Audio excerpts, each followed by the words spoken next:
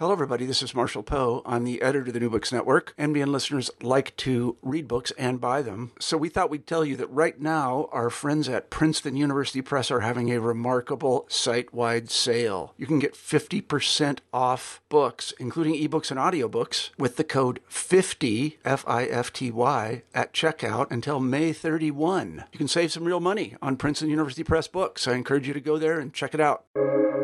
Welcome to the New Books Network. Welcome to the education channel of the New Books Network. I'm your host, Tom DeSena, from the Department of Communication, Journalism, and Public Relations at Oakland University. My guests today are Lydia Wilkes and Nate Kruder, the editors with Ryan Scannell of Rhetoric and Guns. Guns hold a complex place in American culture. Over 30,000 Americans die each year from gun violence, and guns are intimately connected to issues of public health, as is evident whenever a mass shooting occurs.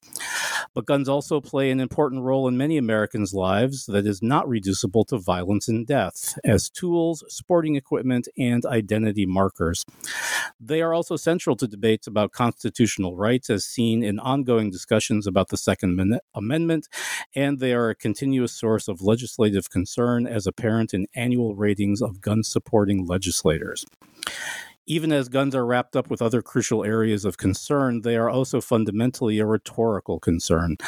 Guns and gun violence occupy a unique rhetorical space in the United States, one characterized by silent majorities, like most gun owners, vocal minorities like the firearm industry and gun lobby, and a stalemate that fails to stem the flood of the deaths. How Americans talk, deliberate, and fight about guns is vital to how guns are marketed, used, and regulated. A better understanding of the rhetoric of guns and gun violence can help Americans make better arguments about them in the world. However, where guns are concerned, rhetorical studies is not terribly different from American culture more generally.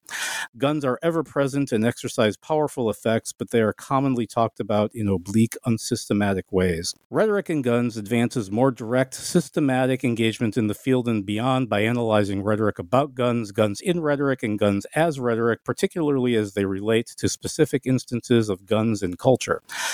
The authors attempt to understand rhetoric's relationship to guns by analyzing rhetoric about guns and how they function in and as rhetoric related to specific instances in media coverage, political speech, marketing, and advertising. Original chapters from scholars in rhetorical studies, communication, education, and related fields elucidate how rhetoric is used to maintain and challenge the deadly status quo of gun violence in the United States and extend rhetoricians' sustained interest in the field's relationship to violence, brutality, and atrocity. Lydia Wilkes is assistant professor of English at Auburn University. She studies intersections of rhetoric, violence, and writing in public discursive and material spaces. As a gun-owning hunter, she supports firearms regulations as a matter of public health and safety.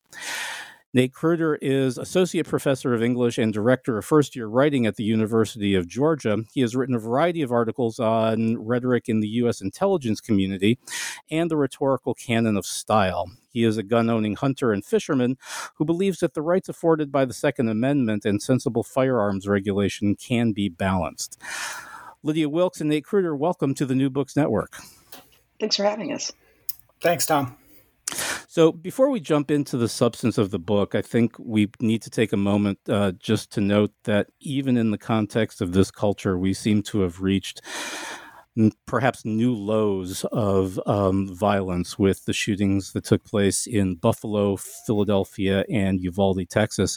And I also want to note that tomorrow, students at Michigan high schools, where I'm located, are marching in protest, instigated primarily by the shooting that happened at Oxford down the street from us here at Oakland. So on one level, this question seems almost painfully self-evident, but what brings you both to the study of guns and rhetoric? Lydia? I got started on this project after the Newtown shooting because as a hunter and as a gun owner, I noticed a big gap in the way that rhetoricians were talking about guns. And I thought that we had something to bring to the table that I had not really seen in the research literature to date. So I wanted to make this opportunity available, and luckily Nate and Ryan jumped on board, as did some fantastic authors. And we have a book here where we're trying to explicate some of the stalemate that is definitional at this point of rhetoric and guns in the U.S., where we continue to have these mass shootings, and there's continued outcry for common sense, as some of the phrasing is used now, legislation that would prevent some of these atrocities, and yet nothing happens because the gun lobby is a very powerful force. So I wanted to get this project going because I thought rhetoricians had something to say, and I'm grateful that so many people did have something to say and contributed to this volume.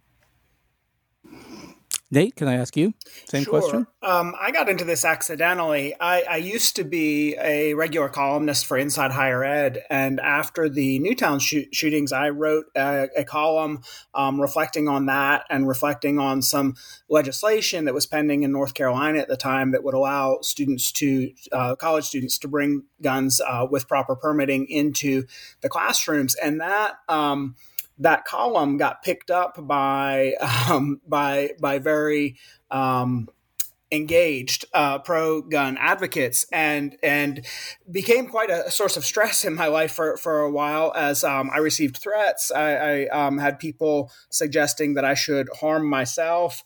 And it was a really, I'm really proud of the column, but it was a really bad experience kind of taking that pressure from that particular constituency.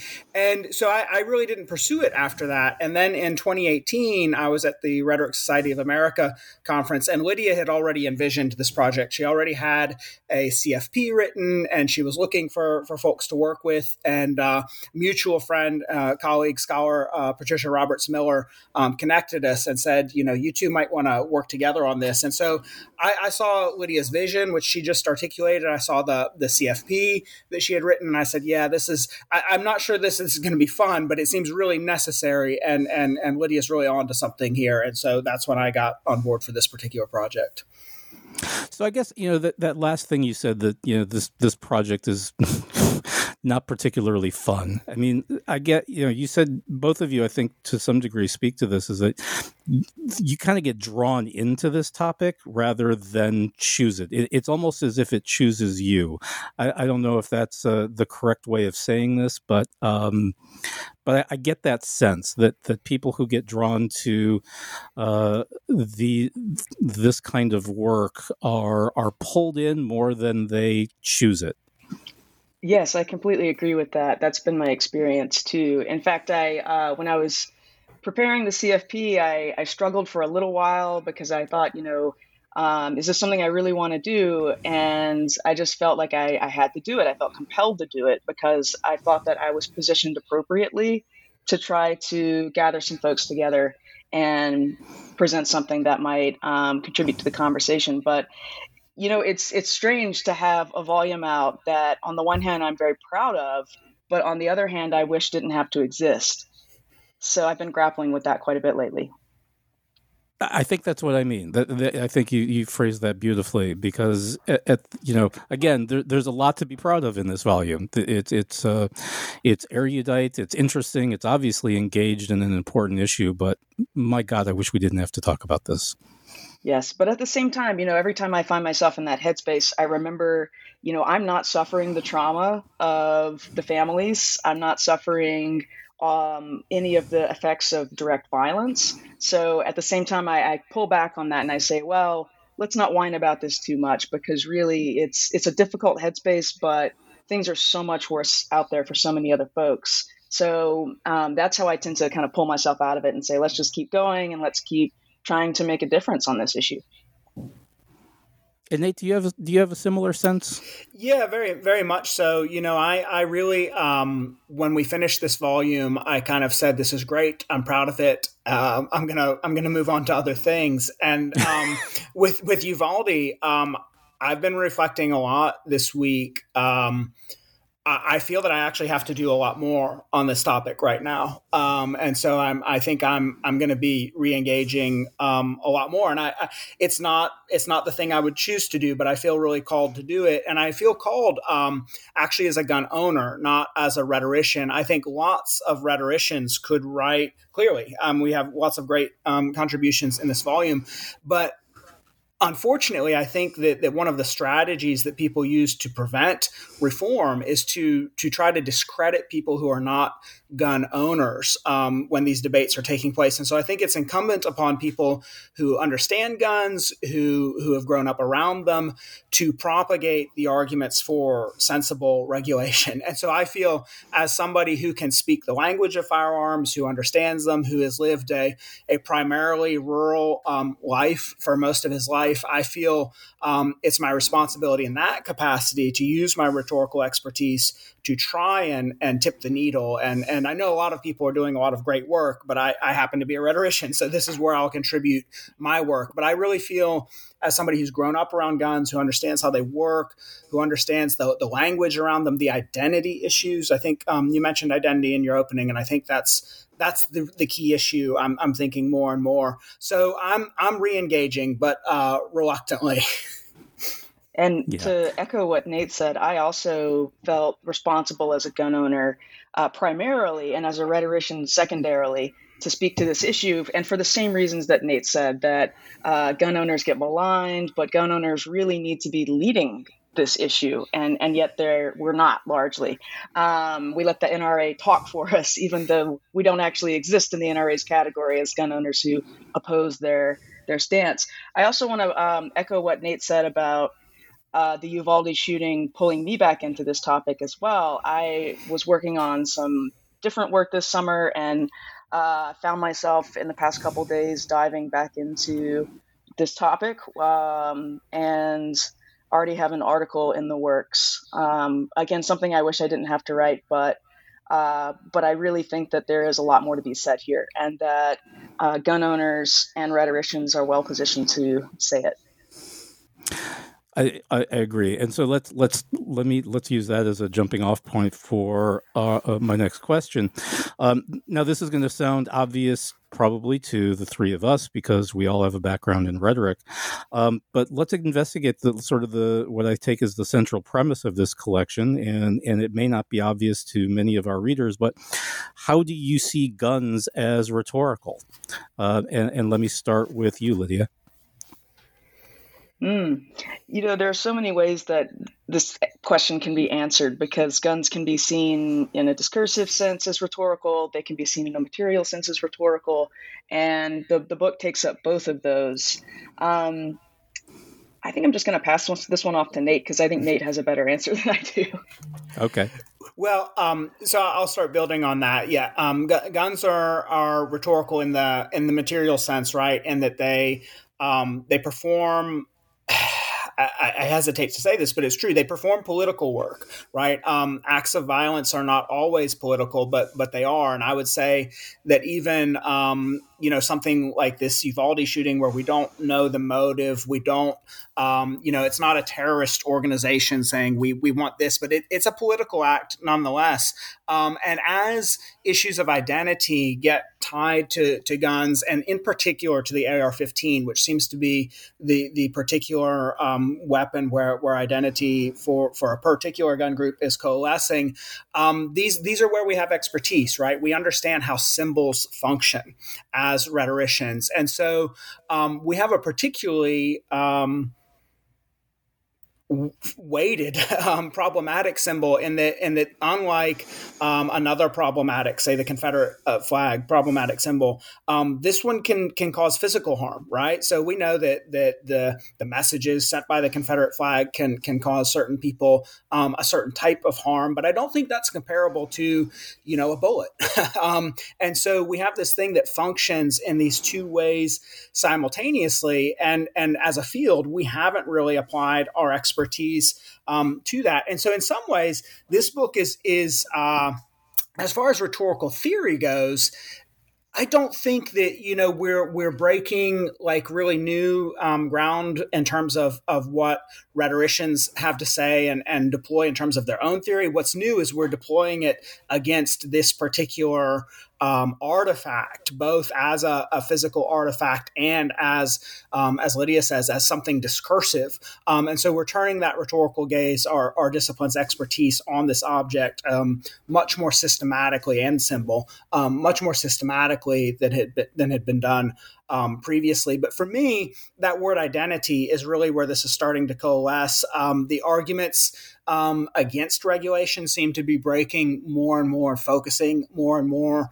around issues of identity. And so to me, that's becoming the linchpin for why resolution on this topic seems not possible right now, and where we'll need to work if some sort of legislative compromise is going to be brokered. Although it's and this is maybe you can speak to this experience. I am not a gun owner. I am not someone who has grown up around guns. So I had my first opportunity to fire a gun just a couple of months ago as a part of my son's involvement with the Boy Scouts. And we went to a shooting club where these very nice gentlemen were explaining to all of us, the fathers got involved too, how to fire a weapon and safety and the whole 9 yards. And then at one point said that they asked us for money to pay for the ammunition that we were using for target practice. And they said, we used to get this funded through the NRA, but they stopped giving us money for this purpose. And it seemed to me that, you mentioned the NRA a minute ago, that the NRA, what my son was going through in this instruction was probably what the NRA should be doing, but then apparently is now no longer doing. Yeah, that's what the NRA used to do. The NRA of my grandfather's generation was a really different NRA than the one that we have today. It was to promote firearm safety, to promote firearm skills, and something like a .22 and the safety issues around that is very, very different than something like an AR-15. And so I do see that as the older mission of the NRA. A sort of related topic is that as a gun owner, it can be very difficult to create separation between yourself and the NRA, because the NRA is the primary insurer of shooting ranges. And so many shooting ranges will require membership or some sort of you might be able to purchase like a one-day membership type of thing. But this makes it very difficult for gun owners who are not comfortable with the advocacy that they engage in to find places to shoot that they're not supporting that organization. And I should be clear, I don't think the NRA is kind of like the actually even the key to the problem anymore. I think that they're just really easy to talk about because we know their contributions to the problem. But I think even if the NRA were to suddenly, say they lost some massive lawsuit and evaporated tomorrow, the issue that would not solve any of the issues that we're facing. Unfortunately, I don't think. But these are fraught. How do you be, if you are a gun owner, how do you be a responsible one without also contributing to this one organization that's driving the debate in the wrong direction? It's really tough. And to pick up on what Nate said there, definitely this is the older function of the NRA when its purpose was to help men acquire better marksmanship skills. But there's also a good deal of research on the NRA's formation that shows that one of the ways it was formed was around slave catching. So to go back to the issues of identity, it's true that they've marketed themselves initially in this seemingly non-political or apolitical way, but in fact we can find the present issues we have with identity as they've cohered around white masculinity, particularly Southern white masculinity. We can find that back to the origins of the NRA, and there are several great volumes on this that are referenced in the collection a bit. But I did want to note that that behind that seemingly normal veneer of firearm safety, there is also identity always being constituted. Oh, sure. And just the intersection with the Boy Scouts, too, is kind of interesting. So before I put you both in sort of the unenviable position of discussing some of the many excellent contributions to this volume, let's talk about your own essays in this book. Nate, yours comes earlier in the work. So let's talk a little bit about rhetorical velocity. Yeah, so what I'm trying to do in this essay is use velocity, literal velocity, as a way of understanding how firearms are functioning in the public sphere. And velocity has been a big thing of interest for the gun industry in my lifetime, in the sense of, as I argue in the essay, guns are constrained. You can only fit so much powder into a shell. You can only put so large of a bullet into the shell. And so in order to improve performance, what modern firearms manufacturers have focused on is increasing the velocity, the trajectory with which the bullet leaves the firearm. And this is true especially for weapons like the AR-15, which are defined as high velocity weapons. And so I try to extend this idea of velocity, which Jim Rodolfo and his co-author have previously talked about, although not in relation to firearms. And I try to ask, are there other, if we think of velocity as a property of physics, are there other properties like mass that might explain the situation that we're in? And I think I come to the really uncomfortable conclusion that certain events have more, and now I am being figurative, have more mass than other events. And so, for example, Newtown has a lot of rhetorical mass because children and violence towards children, while we are traumatized by all violence, I think the trauma of such young, innocent people, it is weightier rhetorically, culturally, than other types of violence towards adults.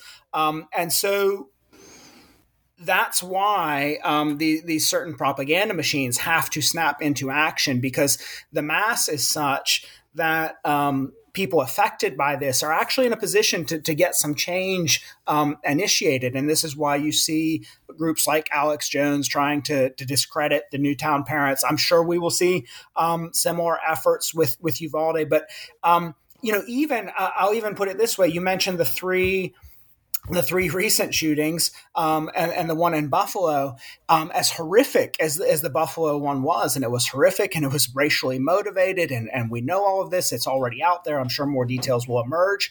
That event doesn't have the same mass culturally. It's not being talked about at length in our media in the same way that the Uvalde one was. And so why is that? Is it because the Uvalde event had more victims, 19 as opposed to 10? Is it because the Uvalde victims were younger? They're primarily elementary school instead of a variety of ages, as we're in that supermarket. And you come to the really uncomfortable conclusion, I think, that we don't weigh violence against all people the same in our culture. And so I think we are getting to this inflection point of how young and how sort of suburban, maybe suburban white, do victims need to be before we'll take action. I think, while we haven't seen any tangible action yet, the rhetoric of the need for reform is so much greater surrounding the Uvalde event than the Buffalo event that we have to dig into that. And so rhetorical mass, as I articulate it in this chapter, is a way to kind of understand that difference and understand how it's functioning rhetorically within not necessarily one person's conception of things, but in our sort of collective response. And Lydia, your contribution comes a little bit later, so let's talk a little bit about what you frame as the rhetorics of acquiescence and resistance.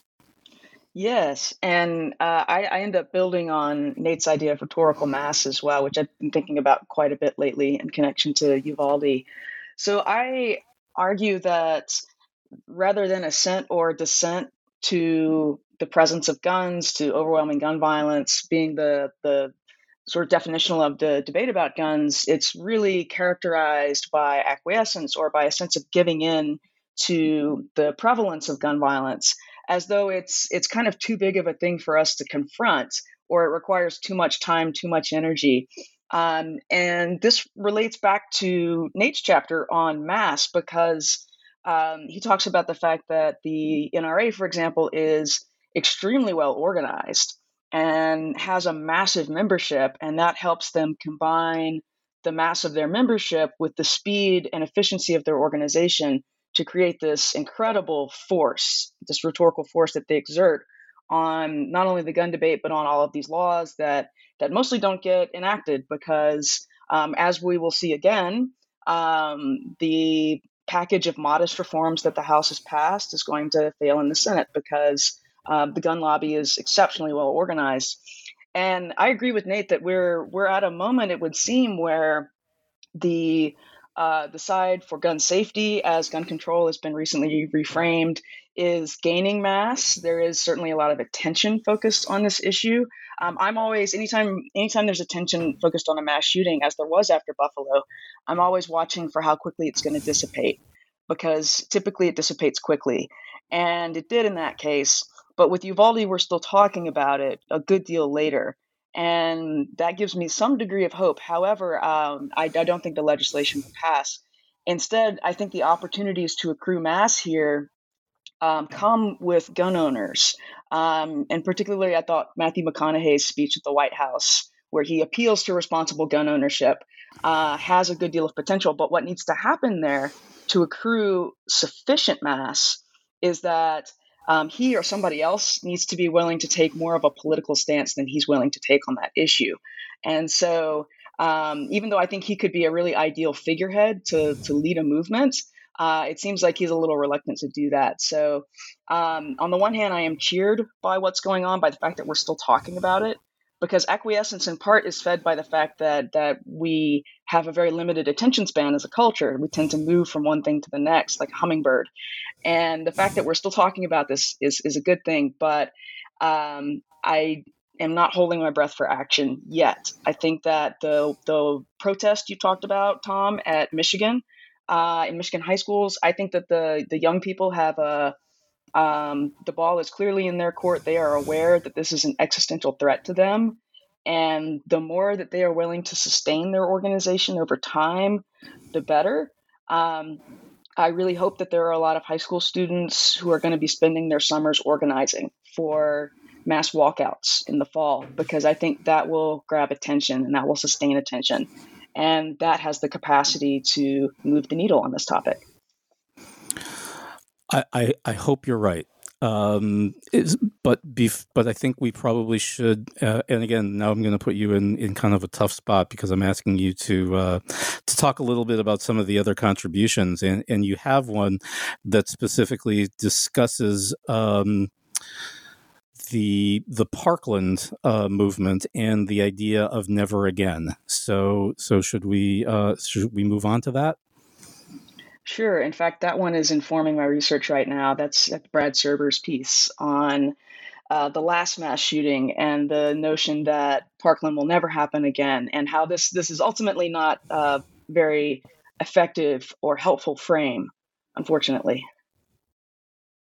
Yeah, and so we get wrapped up in this. And again, I agree with you that it's going to be the children shall lead, I suppose, is the way to put it.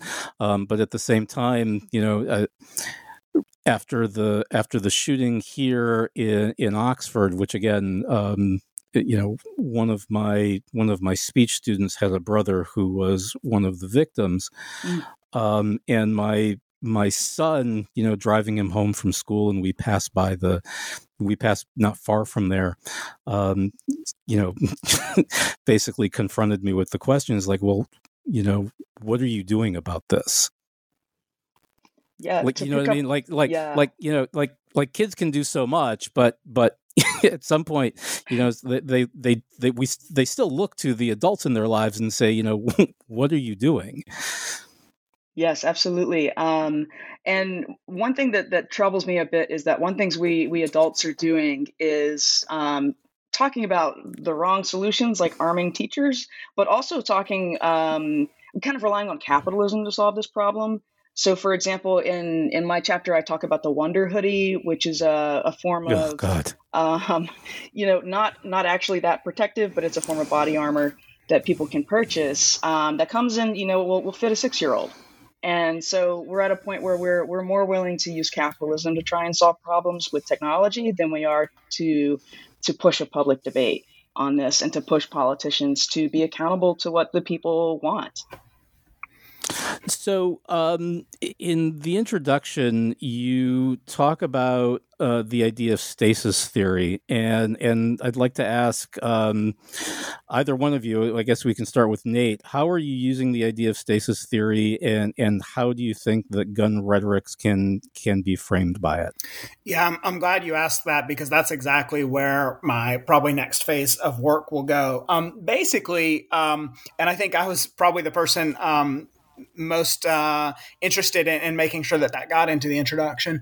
I think that those who want to stymie reform and regulation are brilliant manipulators of stasis. And what I mean by that is it's generally understood, if I can be forgiven perhaps an oversimplification, but it's generally understood that if we are arguing different points, we're not going to come to resolution. And stasis theory gives us a way of diagnosing and understanding, are people arguing about the same thing? And those that oppose regulation are happy with the status quo, because the status quo means that they can continue to purchase the firearms they want in the ways that they want with the lack of oversight that they want. So they don't have to get anything done. They just have to prevent things from getting done. And so when reform comes up, they're really skilled both as individuals in conversation and as lobbyists and more organized advocacy groups at shifting stasis, right? So as soon as you start to talk about banning assault weapons, which is a policy argument, they'll begin to argue over the definition of what constitutes an assault weapon. And so as soon as you then address what is an assault weapon, what isn't, what is it that you're referring, then they're talking about a different value, which is the sort of abstracted values that they see in the Second Amendment. And this just in perpetuity. And so all they do is destabilize the debate. But that means that we're never actually following an argument, whether it's two people talking or whether it's a legislative body deliberating. We're never following an argument through to its end. And so I think that this sort of stasis whack-a-mole, you could call it, that these groups play is just maddeningly effective at preserving the status quo. And so I think we're going to need strategies for how to pin people in a stasis so that we can proceed through it to where we might make some collective decisions about policy. So I think that this is really where I'll be focusing my future work. And I think it's where we really need to understand the skill with which both individuals and groups have done this. And I should say, I think that those who are against regulation do a really good job of sort of disseminating how to argue to people who are sympathetic towards them. So this becomes a sort of like it's top down, but it goes so thoroughly through that community that it sounds and feels grassroots. And so even if somebody is not versed in, how to lobby and how to argue, simply being in the presence of these arguments a lot makes them really skilled at shifting stasis when an individual confronts them with counter arguments. And that's certainly been both my experience as an individual and my observation as a scholar. Lydia, do you have anything to add to that? No, I think that Nate's covered that really well. Okay. So again, there are a lot of you've got some really wonderful essays in this volume. Are there any in particular that you want to raise in the context of what we've been talking about so far? Yeah, I suppose should go ahead. Well, Nate, since you brought up identity, I think it's worth talking about Patricia Roberts Miller's essay, which leads the volume, where she argues that what tends to happen in the gun debate is that we will start out arguing policy, and the NRA in particular will shift this to identity, to the issue of identity. So they'll make it about a good guy with a gun rather than about red flag laws. And she argues that you cannot debate policy in this way because you're not actually debating policy, you're debating identity. And she sees this within the structure, the framework of demagoguery, where it's reduced to both sides, or to two sides, and to us versus them, and in groups and out groups fighting against each other for a sense of moral superiority. And this gets us nowhere. So I think this is a really important opening chapter because she gives us a way to understand the fact that the NRA, for example, doesn't admit the category that she's in, where she is both a gun owner by virtue of common law and someone who opposes the NRA's stances. So I think that's a really brilliant chapter that starts the book off because it shows us how, I wouldn't say this is a shift of stasis necessarily, but it shows us how the conversation is repeatedly shifted to different terms that get us away from policy argumentation. And hence, things don't get resolved. We remain deadlocked because we're just talking about identity. So I think that's one that that I think about a lot and that I use in my work. And so I definitely think I wanted to start there. Good. So I guess I have, maybe that's a question that I can ask you both. So as I said before, I am not a gun owner. I did not grow up around guns. And this is kind of interesting in regards to one of the contributions. I grew up in Detroit. And my father bought a shotgun. Probably shouldn't tell this story. After the 1967 riots in the city, and kept it for the next 30 years as kind of a completely embarrassing symbol for himself. He didn't actually get rid of it until much, much later. But having said that, I have known a good many gun owners, hunters and people who collect, and have found all of them to be sort of that, I'm assuming like you guys, the responsible gun owner, right? Like everyone that I know who owns guns, I think is a good person, and I'm sort of completely comfortable with them owning guns. So how, if that's the majority, and I believe that it is, are we in this sort of position where a minority is leading the discourse? I have a couple answers, and I'm going to try and answer first by rehabilitating your father for you in my answer. So let's consider, what prompted that. I imagine that those events, whatever, we know what was causing them, but whatever was causing them and however well or not well understood that was at the time, it must have been really scary. So guns provide, at times, they do provide control. If you are in control of your firearm, you can shoot an animal at 300 yards if you're skilled. But in that sort of situation, I think what a gun provides is an illusion of control. And so I imagine that perhaps a person who had experienced that was feeling helpless. And in our culture, with those things available, that was probably an attempt to kind of feel in control of his safety, of his family's safety. And so that's not a difficult impulse to understand, right? And I think particularly in our culture, because guns are so much more present in our culture than in many other Western cultures, it sort of makes sense that a person would gravitate towards that as an attempt to feel control. So you come into today, and we're in a period of climate instability, as one of our chapters touches on. We're obviously in a period of political instability. I would say we're in a period of racial instability. And there is a constituency that sees guns, I would say, much more vociferously than perhaps the reluctance with which your father might have purchased that shotgun. But they see guns as their insurance against, and I mean that quite literally. They see them as their insurance against all of the instabilities that they see around them. And that's why they're so adamant, right? They genuinely believe in many cases that the gun is going to be the last thing that kind of prevents them to falling into the morass of chaos that they think they see around them. And so and not without good reason. Yeah, right. We do have political instability. We do have racial problems. We do have all these social effects from economic disparity and racial tension. Like those things that they see are real. I think what's an illusion is that guns would solve any of those problems for them. And I'll even put it, this may be a little too dark, but, I know both types of gun owners. I know a lot that I think are responsible, and I know some that frankly scare me.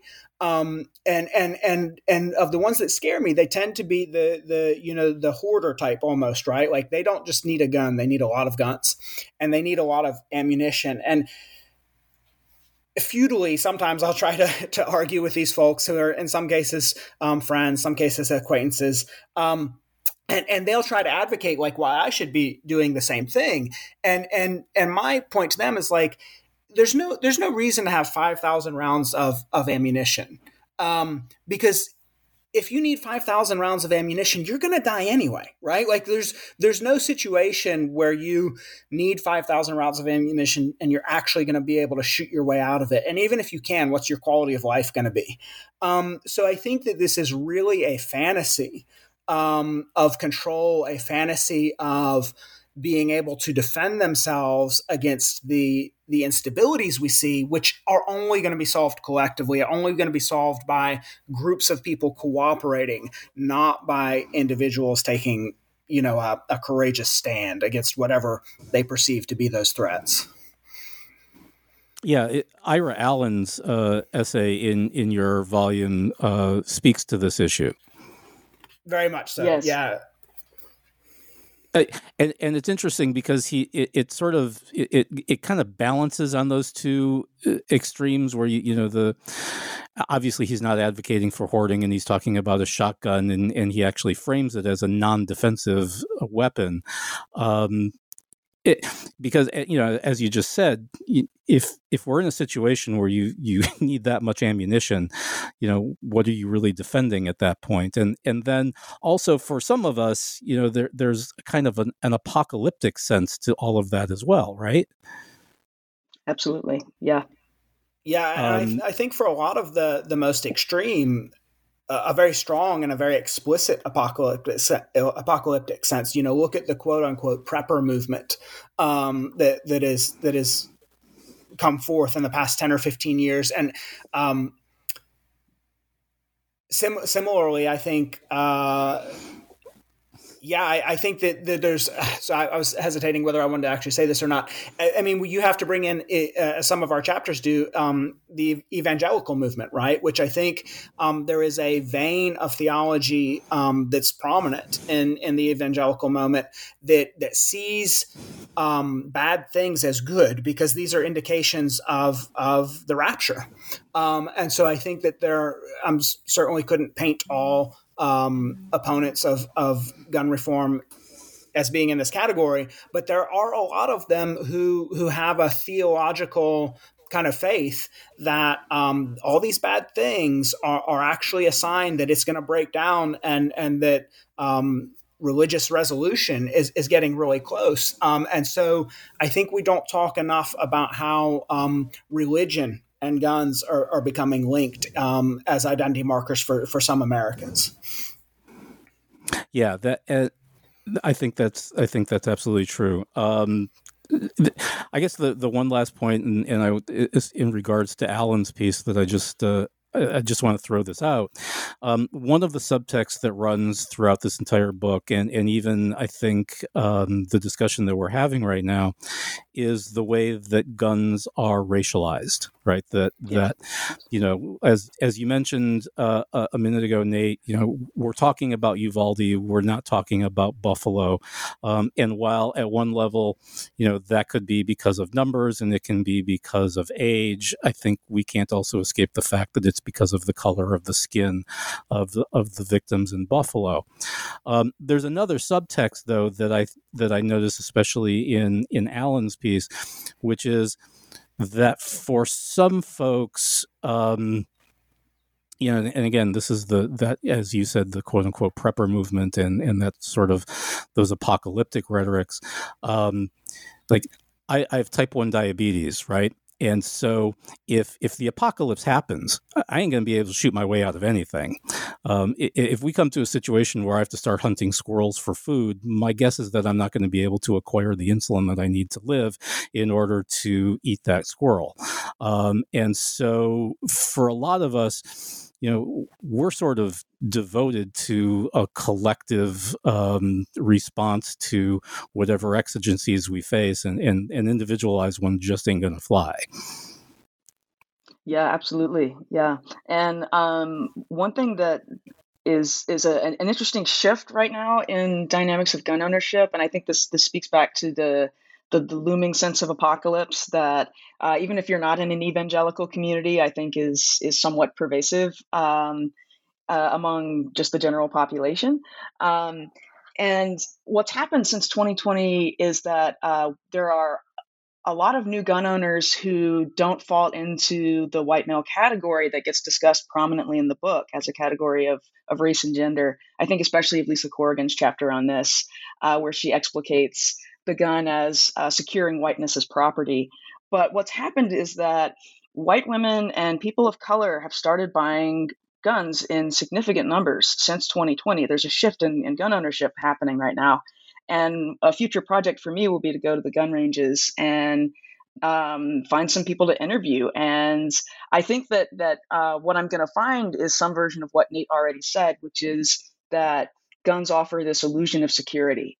And I think that that's what white women and people of color are starting to purchase now, which the NRA loves. They've been trying to get white women on board for at least 2 decades, and pink accents on guns really didn't do it.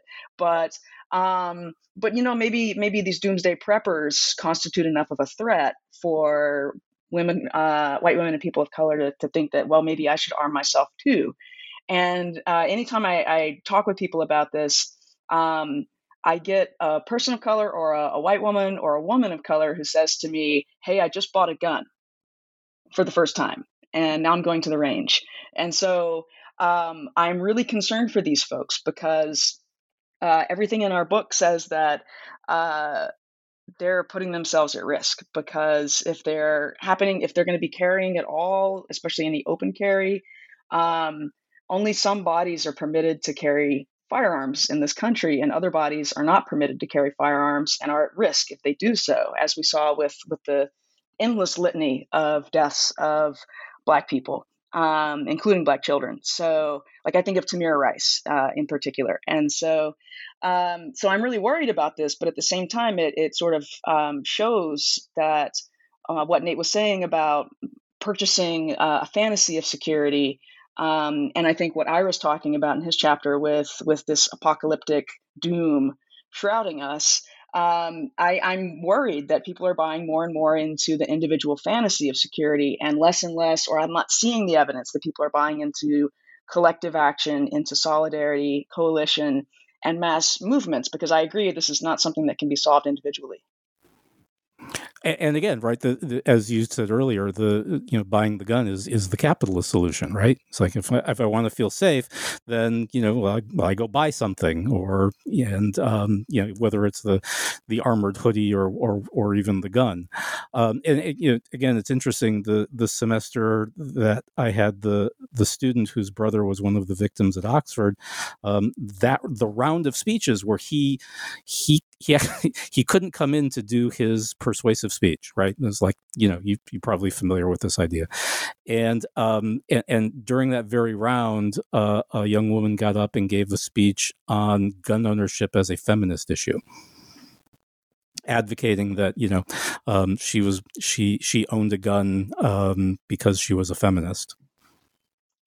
And there's something to be said for that, because domestic violence is a significant category that overwhelmingly affects women. But I would want to hear more of that argument to hear how it is. What kind of feminism is it being ensconced in? Well, I'm not sure that she was distinguishing between types of feminism. Jonathan Rauch, 20 years ago in Salon.com, advocated something similar for the gay community. And he tried to found an organization called Pink Pistols. And what his argument was that gay folks are subject to abuse, to real violence, and they should arm themselves and be very vocal in doing so and very visible in doing so. And I used to use that article a lot with classes, because what I found is it created a chiasmus between how much are your pro-gay rights or anti-gay rights and your pro-gun versus anti-gun. How much are those in tension? So do your pro-gun sentiments outweigh your anti-gay sentiments, or do your anti-gun sentiments outweigh your belief that this community should be able to protect itself? I don't use it anymore because students find, at least my students find gay rights so uncontroversial, so it doesn't create that tension anymore. But there have been movements trying to argue for marginalized groups, vulnerable groups, to arm themselves and to do so visibly. But I share Lydia's fear that does that just make it easier than for other people to then victimize these groups? Yeah. So let's talk a little bit about, since we're living through, again, this, this heightened moment, about national media coverage of, and we should also point out, right, we're focusing a lot, as inevitably you do, on these mass shooting events, but of those 30,000 deaths per year, the mass shootings are a relatively small fraction, right? That's right, yeah. So let's talk a little bit about about national news coverage. You have a chapter devoted to this as well. Yeah, you want to go ahead, Lydia? Sure, Lydia. I didn't get to reread that chapter, so I don't have it fresh in my mind. And what I have to say about national media coverage is mostly a lot of angry emojis. Yeah. The author takes it up as the way that the national news coverage sort of buries the idea of white supremacy.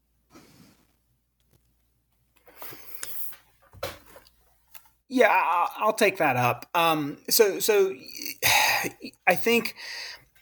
So I agree. I find the argument of that chapter compelling, but I also don't know what we expect of the media, right? So like right now, people are saying, well, maybe it's like Emmett Till, and the media needs to show this stuff.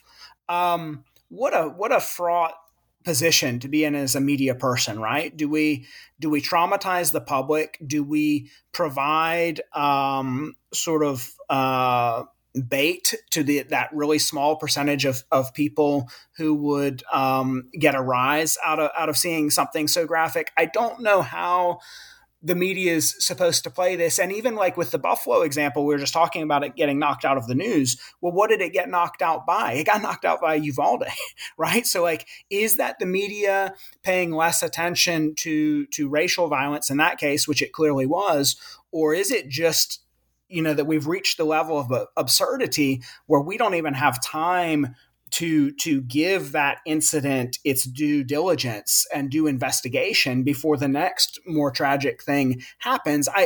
I acknowledge that I think we do obscure nationally the role of race in these issues, but I also don't know, what are we supposed to do? Not cover Uvalde? I don't know how the media kind of balances these issues, and I think it's a really unenviable position that they're in as well. Yeah, and I think too that given the consolidation of media outlets into corporations, there isn't much motive there to try to call out white supremacy or to do anything that might upset and already, tumultuous state with regard to race relations in the U.S. So I think it's understandable why they would do that. I don't think it's excusable, but I do think that that there are reasons for that, and it for me largely goes back to the profit motive for corporate media, which I know puts folks who study journalism and do journalism in an extremely difficult place. In addition to the difficult place that Nate already described. Yeah. So let's maybe talk about, and these are sort of, I think, two related themes, the campus carry movement and then the chapter on the activism gap. I know, I've done another interview on folks who studied campus carry legislation. I know it's becoming increasingly prevalent around the country. Nate, apparently you got sort of wrapped up in it. So do we want to talk about it? Sure, yeah. And I think we should point out that Kendall Gerdy's chapter is about that campus carry, academic freedom, and rhetorical sensitivity. As I said early in the interview, that's how my gun ownership and my scholarly interests intersected to where I talked about this for the first time. As a gun owner, I clearly believe that people should be able to own guns. That's non-controversial to me. I am particularly scared of young folks in the particular environment of a campus carrying weapons, even though I understand that these laws require them to be permitted and these sorts of things.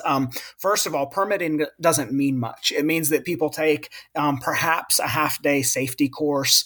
It doesn't guarantee that they're a skilled or even terribly responsible owner and user of that gun. And so the permitting process doesn't give me confidence that somebody would be really trustworthy with that weapon. And then, just having taught college now for almost 18 years, I just see that and increasingly over those 18 years, our students are really stressed out.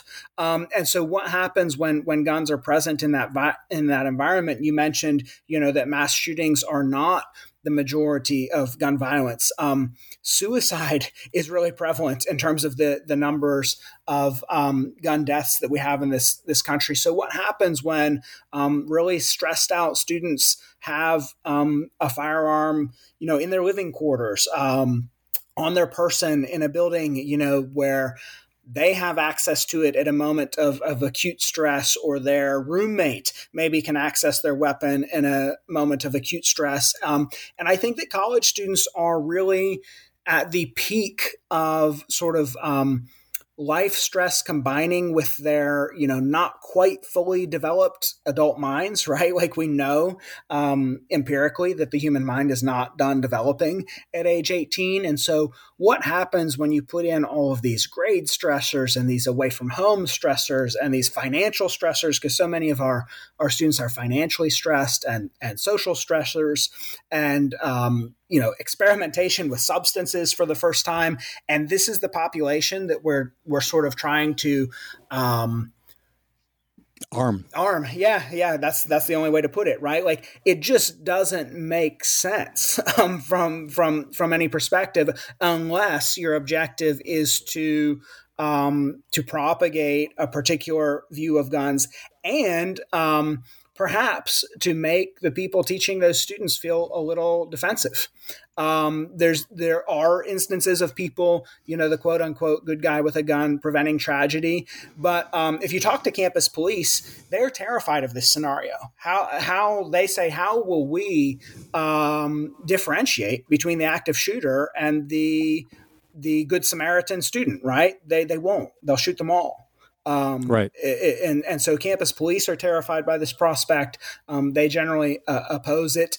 And I'll say also, as somebody who's worked with veterans a lot and was a former intelligence analyst where we had a shooting range in the building, it takes a hell of a lot of training and hell of a lot of skill to be able to use a firearm effectively in a stressful situation. And so, the idea that a good guy with a gun, whether they're a college student or in another context, is going to be able to save the day. I'm not saying it never happens, but I'm saying the vast majority of the time it doesn't, because people freeze, people act recklessly, where maybe they would injure somebody else rather than the culprit in that situation. And so I just see it as I see it more as an act of legislative intimidation than a genuine effort to help students to keep themselves safe. Yes, certainly. Campus Carry has been promulgated primarily by Turning Point USA as a overtly political act, and they are the organization that tends to spearhead Campus Carry from one state to the next. And then going back to Nate's point about campus police not being able to distinguish between an active shooter and a good Samaritan, there was at least one instance of a shooting at a community college in Oregon some years ago, where a student was armed and decided not to intervene because he knew that there was no way for the police to distinguish him from the perpetrator. So even in that situation, that person, who I think was being a very responsible gun owner, made the choice to not intervene because he recognized the danger there.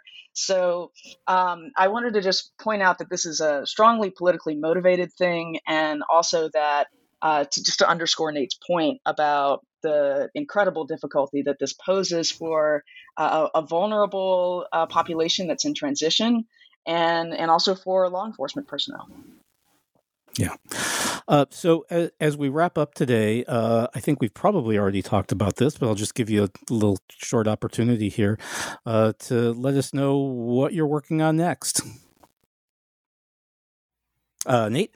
Yeah, so I've got a couple irons in the fire not related to this, but as relates to guns, I'm going to be pursuing this issue of stasis and how organized lobbying groups, how they intentionally shift stasis in public policy debate. So that's really going to be the focus for me. I'm also interested in the identity issue. I do think unless we can address the identity concerns that lead people to own, 20 AR-15s, for example. Unless we can address those identity concerns, I don't see much prospect for progress here. And I'm not sure what that means to address those identity concerns yet. All I know is that, and there's some really recent work that's come out in the popular press about. There was a guy in the Washington Post just recently, former gun industry guy, Ryan Buss, or Bussey, it's Busse, and he's really talking about how guns are an identity marker, and that this is the reason that people are so reluctant to give them up. And I think he's spot on. And so, how do we, how do we address that when somebody sees a gun as an identity marker in the same way that we might see our religion, or we might see our ethnicity, or our cultural heritage? It makes it seem to me that those people might not be open to persuasion. And so then if people aren't open to persuasion, how do we proceed? Yeah, Ryan Busse has which I think is how you say his name, has a book out too. Yeah, about his it's sort of industry insider. It's not a tell-all, but it sort of goes in that direction. Oh, and it's the, I heard an interview with him. Yeah, it's the I can't recall, there has been a precedent, but I can't recall one for someone speaking out in this way. No. So I like to see that. And in terms of the work I'm working on right now, I'm building on some work that Craig Reed has done. He has a piece that was published in 2018 called "Our Tears Are Not Enough." That's about the warrant of the dead. And that just says that since they died, we should do X, where X can be anything. And he argues in that piece that the warrant of the dead is not a very effective way of motivating political action. So I'm picking up on that. And the piece I'm working on right now is called "Our Deaths Are Not Enough," because we're at a point where people say, well, how many more children have to die? And the answer is that there's not a number, because if the deaths of young people were going to motivate political action, that would have already happened. Sandy Hook was the moment for that. And while this is a similar moment, it doesn't have, I think, the same level of urgency and shock. And so what I'm arguing is that the warrant of the dead it gets used, but I think it's completely ineffective to motivate rhetorical action. And instead, I'm picking up on Nate's discussion of rhetorical mass and rhetorical force and looking at mass movements and how people have protested these issues in the past. I am particularly sort of cheered by the example of Standing Rock, where they held out a very long protest, and the fact that private security was turned on them shows that they were ruffling some feathers. So I think that mass action is one of the solutions going forward, and that's what I'm going to be working on next. Well, we'll look forward to it. Lydia Wilkes and Nate Kruder, thank you for your time today. Thanks, Tom. Thanks for having us, Tom. Sure. Once again, my guests today have been Lydia Wilkes and Nate Kruder, the editors with Ryan Scannell of Rhetoric and Guns from Utah State University Press. My name is Tom DeSena, and you are listening to the New Books Network.